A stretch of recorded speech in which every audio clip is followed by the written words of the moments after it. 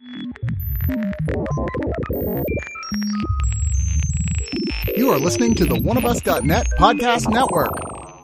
One of Us is a podcast and video network funded all but entirely by donations and subscriptions. We do accept pitches for audio-based or banner ads, but on a case-by-case basis. If you are interested in that, contact us at oneofusnet@gmail.com.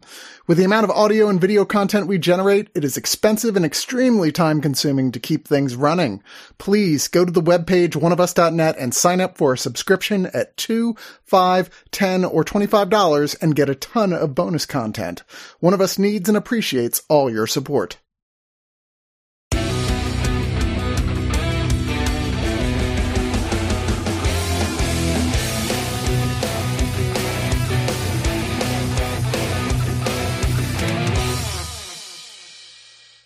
Space, the final frontier. This is Bradley Martin. I am not a captain. But I do enjoy talking about a lot of captains. From Star Trek. I'm very basic. Picard is my favorite. Apologies.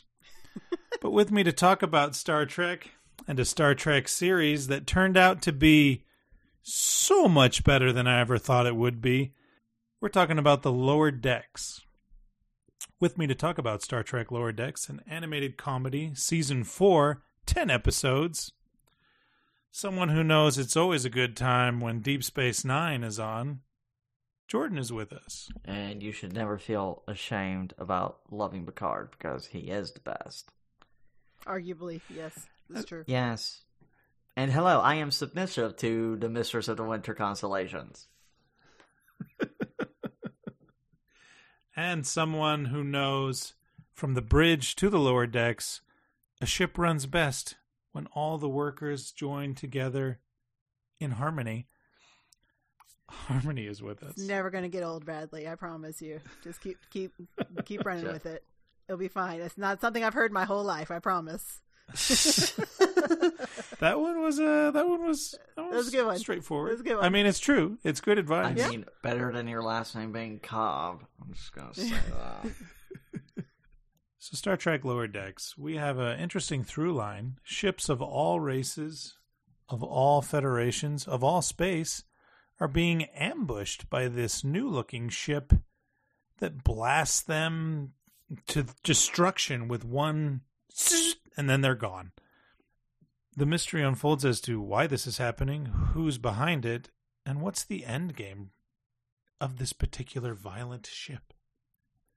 But also we have a ton of wonderful episodic adventures that take us from caretaking historical significance. It gets us to a menagerie. There's a menagerie episode with a delightful little Moopsie. Moopsie. We have Boimler, played by Jack Quaid, leading his first away mission, and that plays out exactly how you think it does. We have Tendi being summoned back to her home planet, and she is from a race of what are believed Orion, to be violent pirates. Yeah, back to Orion. Yeah, Thank you for a wedding. Which is like the very first clear look we get at Orion ever in Star Trek. Yeah, and it lives up to it. I very much enjoyed that episode, and we'll get into it. Then we have a look at the Betazoid delegation and how these three lovely ladies, I guess called the Betazoids, negotiate a contract. A very hedonistic episode full of just vulnerable people being more vulnerable openly, we'll say. We have a diplomacy to the Ferengi planet. And Tendi and Rutherford have to pretend to be married because that's the game of diplomacy, I suppose. And it is just a beautifully and really heartfelt look on platonic relationships. And I was shocked that it went the way it did because, you know, the will they, won't they's that people force on TV shows they like, they always turn out horrible when we forget that we love platonic relationships. Badgie's back, and that leads to a lot of terrible, horrifying things, as Badgie will do. Then we have a cave mission. So many cave missions on Star Trek. Man, there's a lot of caves in space. Yeah, so many space caves you shouldn't go into. And that's a very Fucking very caves. fun episode.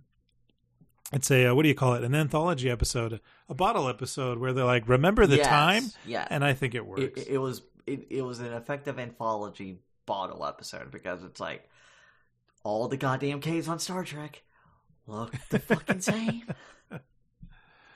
So then we have an episode where Ransom sends our lower deck crew on a very safe mission because Ensign Beckett Mariner, played again by Tawny Newsome, who's fantastic, seems to be a little self-destructive, which leads us to the finale that explores why Mariner is so self-destructive, and it ties into one of the Will Wheaton episodes of Star Trek The Next Generation.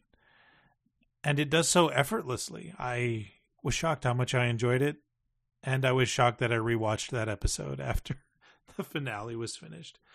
What did you two, lovely ladies, think of Star Trek Lower Decks Season 4? Lower decks. Lower decks. Lower decks. Lower decks. Lower decks. I'm going to just outright say it.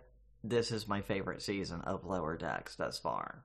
It is fantastic. I thought last season was like just a great distillation of like everything that makes the show great. The show does it again. And yeah, we kind of see some parallels because it's like, oh, we had a episode set on DS9. Okay, cool. So we're just going to open up on fucking Voyager, the actual Voyager. And also, just Tuvix, everyone. I can't. Yeah. The moment I saw that this opening episode was called Tuvix, as in the number 2. I was just like, oh my god. And this show even acknowledges, I was like, man, Janeway straight up murdered him, right? Yeah, no, absolutely. Yeah. Yeah. No, so, she absolutely oh did. my god. And just, the episode's a great love letter to Voyager, which is like, this is weird, this is fucking silly, and it's just amazing. Like, the moment Michael Phillips shows up again, it's like, I love you, but I can't be with you. And a Borgified version of the Salamander babies between Tom Paris and Captain Janeway. I don't know why, but that killed me every time. I think this whole show can pretty much be summed up as a love letter to Star Trek in general, right? Yeah. So, but what's great about this series is that it takes it seriously. Like, it's not all like, oh, pandering the whole time, like it's really got its highs and lows and serious stakes throughout the series. And I love that. I love that you can come into the show and watch it, and even if you haven't seen all of DS9 and you're trying to get through it, what it is that my husband loves it so much and he's hyped it up so much, so I'm kind of like, feels like I'm being dragged into it. Sure. So yeah. So now I'm just kind of like dragging my heels a little bit on it. But yeah, anyways. So when they make these jokes, I'm like, even if I don't necessarily get the jokes, he loves to explain them to me. But even if you can watch the show, and even if you don't necessarily get every single little bit of lore and Easter eggs that they throw in there, it's still a good show. It's still a good watch. And that's what I really appreciate about it. But when you do get those Easter eggs and that lore and all that, it just makes it that much better. Yeah, and what I really appreciated about this season was like great development, because we actually do now really get to see, it's like, they're promoted, and how are they going to handle it? I mean, we know how Bet Mariner has handled things before, and I do want to get to her arc in a moment, but like the addition, the return of T'Lyn, played by Gabrielle Gabrielle Ruiz from Crazy Ex-Girlfriend. Perfect. She fits into this show like a glove. Mm-hmm. I absolutely love the episode that focuses on her, but also gives us like basically free Luxana Troys. Yes. For the price of one. One of them Betazoids. being Wendy Malick. Yes. Yes, please. Wendy Malick. Yes. Owl House. Yes. Yay. And I wanted to touch on T'Lyn really quick. I thought her delivery as a Vulcan was perfect. Like, oh, okay, it's kind of doing a trope thing, it seemed at first. And because Vulcans are like, I have no emotions and I talk like this. But after like the third episode with her, and also with her obstacles that she overcomes, because all these characters grow as people, as you both pointed out, I thought, oh my God, Gabrielle Ruiz this is my favorite Vulcan performance in freaking years. Yes. Mm-hmm. And I thought T'Pol from Enterprise would be the most Vulcan-y Vulcan to ever Vulcan. But Off of Vulcan. T'Lyn just comes in and yeah, again, Gabrielle Ruiz just kills it. Because again, like seeing her mainly from Crazy Ex-Girlfriend playing Valencia, and just seeing her be like so loud, Kind of out boisterous. there. Yeah. Yeah, very out there. To see her like pull it in and still give such a great performance was And great amazing. comedic timing, even being Oh my that, God, yes. that so restrained and pulled back. Yeah. Like her and Noelle Wells, who voices the greatest new transgender icon in Star Trek, and I will get to that, Devon Attendee, Okay. is just fantastic. But going back to Mariner, I have heard some complaints about how like her character regression annoyed some people of this season. I can see that look on your face, and I was like, "That's absolute bull. That's absolute bullshit. She is not regressing. She is still She's developing." trauma. Yeah, exactly. Like once we get to the explanation of like, because again, ever since Not to spoil anything, but yeah, because like she does increasingly like just get more and more reckless. Like even for her, it's pushing it. Mm-hmm. Well, the reason why I wouldn't call it regression is how do you turn off recklessness when you're healing? Exactly. And when we finally find out why the running gag is people who meet her after like 5 minutes, they're like, man, she hates Starfleet. She's like, I don't hate Starfleet. And they're like, are you sure? And that's been a running joke for 4 seasons now. We find out why she gives off the impression that she hates Starfleet. And I was not prepared for that reason. No. I was shook, and I thought it was beautiful and relatable. I wasn't ready for that connection as well. And it's a deep cut connection because this show very much is like very heavily based on TNG era of Trek. And it's very much evident this season. And what I'm saying about Mariner is because, again, that's been what I've discovered with my own journeys in getting sober and, being less of a self-destructive asshole is that, yeah. And again, it was even shown perfectly in Raffi in Picard that progression, growth, healing, it's non-linear. All right. It's not a continuous straight line. And that really resonated with me. And Tawny Newsome is like, especially in those last free episodes, because Caves was actually just like a great comedic showcase. Like, she has one of my favorite bits where she just shows her disposal of Caves while they're teleporting. But the last two episodes are just like, this is fantastic. Yeah. It's good stuff. It's the old writing of Star Trek. And I realize there's more Star Trek shows I need to check out that are more recent. But I remember The Next Generation I would watch with my brother and father. And we would be like, that TV show made us think about things. And this, as funny as it is, still makes you think. Because comedy and thought-provoking, deep, relatable characterizations and journeys are not mutually exclusive. Nope.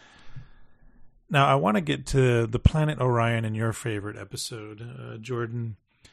And I want to sound like in the actor studio now. Why did this resonate with you? And why is the internet saying, finally, a non-trauma-based character that we can relate to that is also a part of our queer culture icon status? If you please. I will. It's mainly because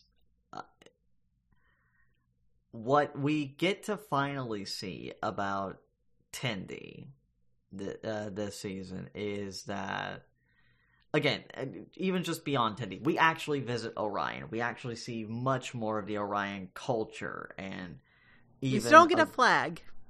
No, not yet. We didn't see his flag. Well, yeah, something to really represent the matriarchy there. Yeah. Because it really does follow up on that bombshell in Enterprise, and even jabs at it. That, yeah, the women are in control. They control it with all the moans. Pheromones, that is.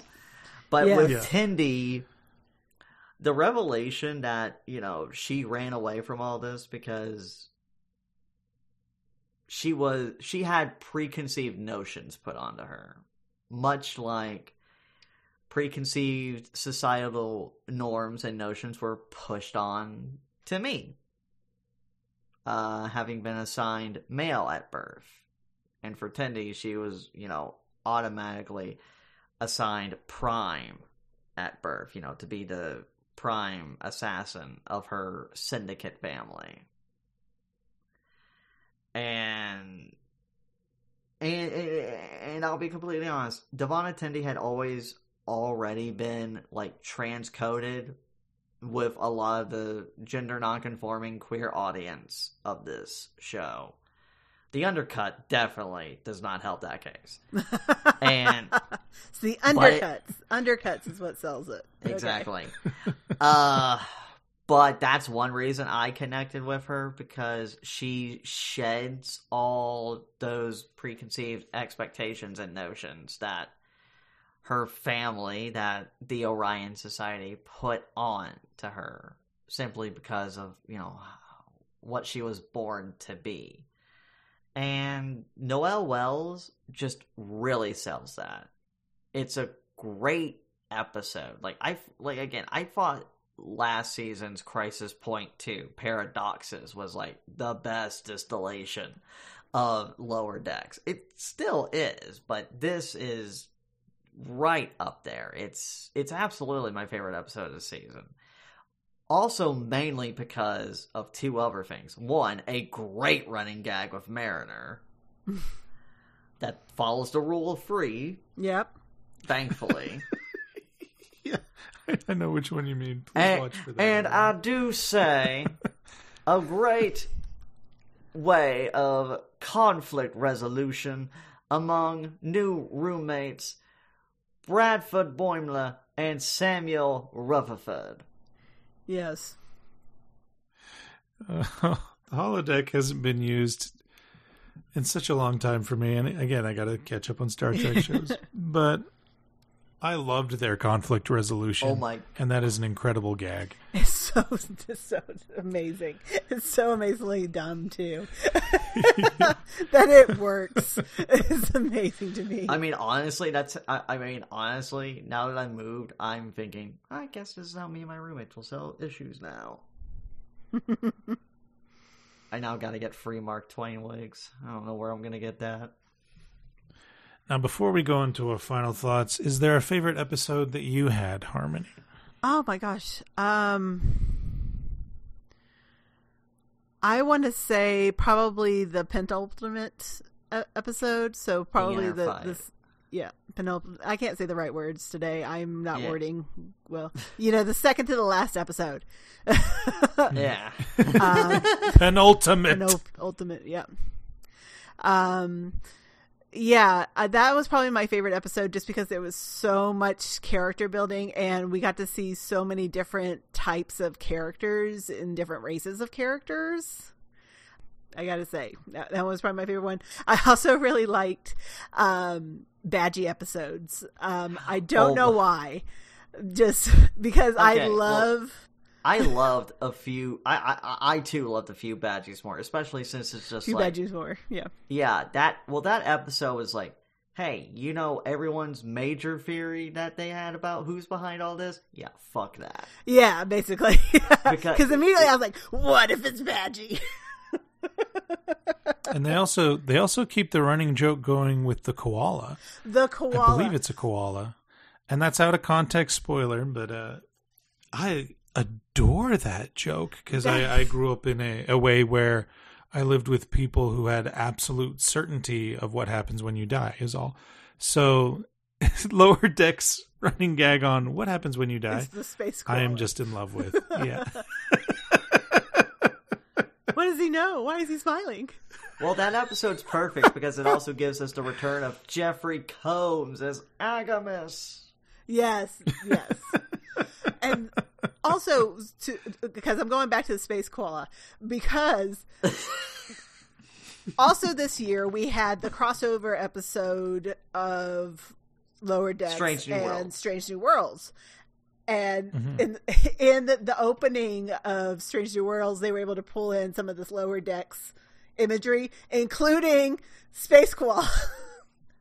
That makes me I gotta watch Strange New Worlds. You gotta watch, at least watch that episode because space koala shows up. I will force you to do it. I know. And now, before our final thoughts, I gotta say, I Have No Bones Yet I Must Flee is my favorite. Oh, yeah. That's a great parody on a Harlan Ellison, I believe, title of a book. Yes. I Have No Mouth Yet I Must Scream. Yep. Who saw Commander Ransom being a great character after 4 he's seasons? supposed to be a meathead, like the whole time. O'Connell that plays him. Yeah. I did want to mention, the surprise, big character development this season. Jerry O'Connell as Commander Ransom. Oh my god. And the way he's able to help solve the situation with Moopsie is so goddamn great. And I honestly, as much as I kind of did get a Ta'ana centered segment now, in this season, I want a Jack Ransom focused episode in season 5 of Lower Decks. Absolutely. Where he doesn't become a giant head. He's shooting lasers. Well, I'd be fine with that again. I mean, he was a pretty ripped. That was very giant cool. godhead. That was very cool. And if you notice, Beckett in her combat is a lot like Ransom's now in this final season with the hammer fist, with the Kirk double-handed. Yeah, exactly. Oh, God, that's right. Which is great character development. Beckett's learning from other people, not just diving headfirst into trouble. And let's dive first into our final thoughts. Harmony, would you start, please? Yeah, I really adore this show. It and Strange New Worlds has really, and I guess Picard has really reignited the love for Star Trek that I had when I was much younger and watching reruns of Next Gen late at night when I should have been in bed as a child. Like I said, it's really great to be in on the gag, but it's great when a show can hold its own just on its own merit. And I think this show does that. I can't wait for more of it. I hope it goes forever. For as long as they keep wanting to make this show, I'll keep watching it. 7 seasons in a movie, let's do it. 6 seasons in the movie, let's do it. I'm down. So I'm going to give this 9 out of 10 reasons to always have extra teeth.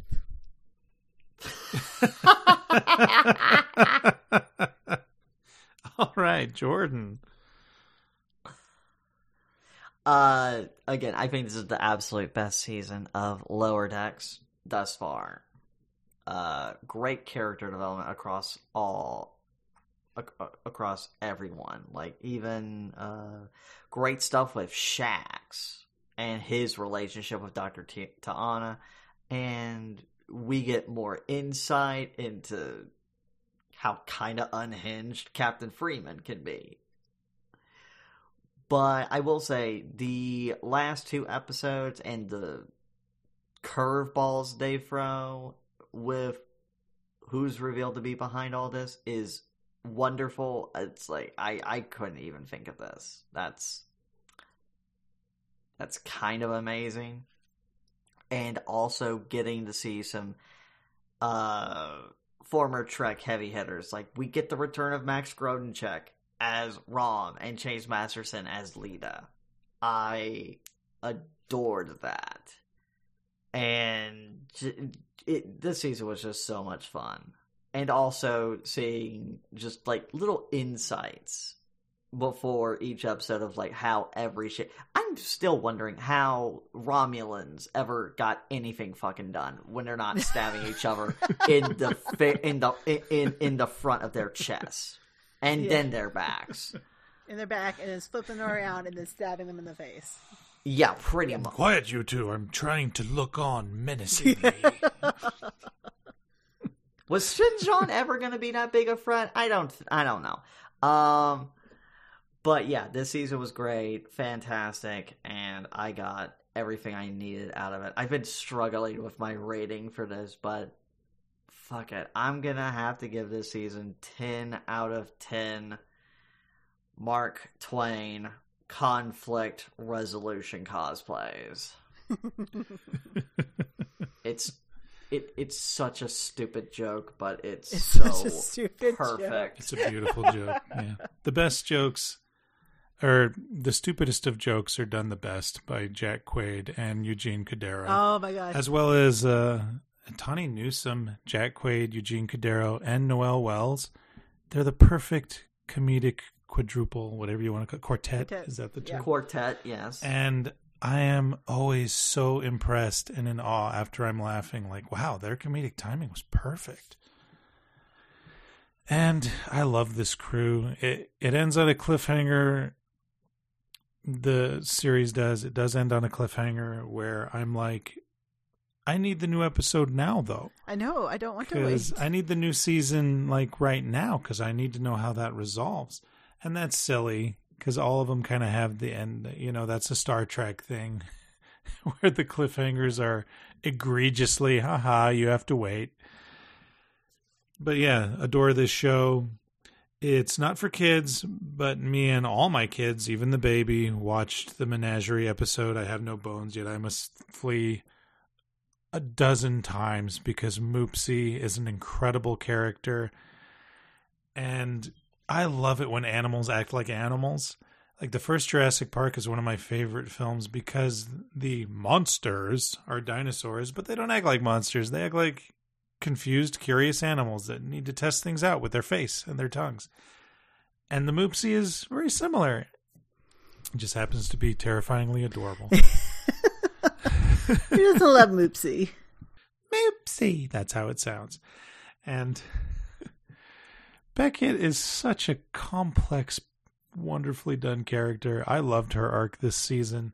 I love the revelations. I love that her and Boimler are still bros, friends, comrades, and co-workers. And I can't wait for next season.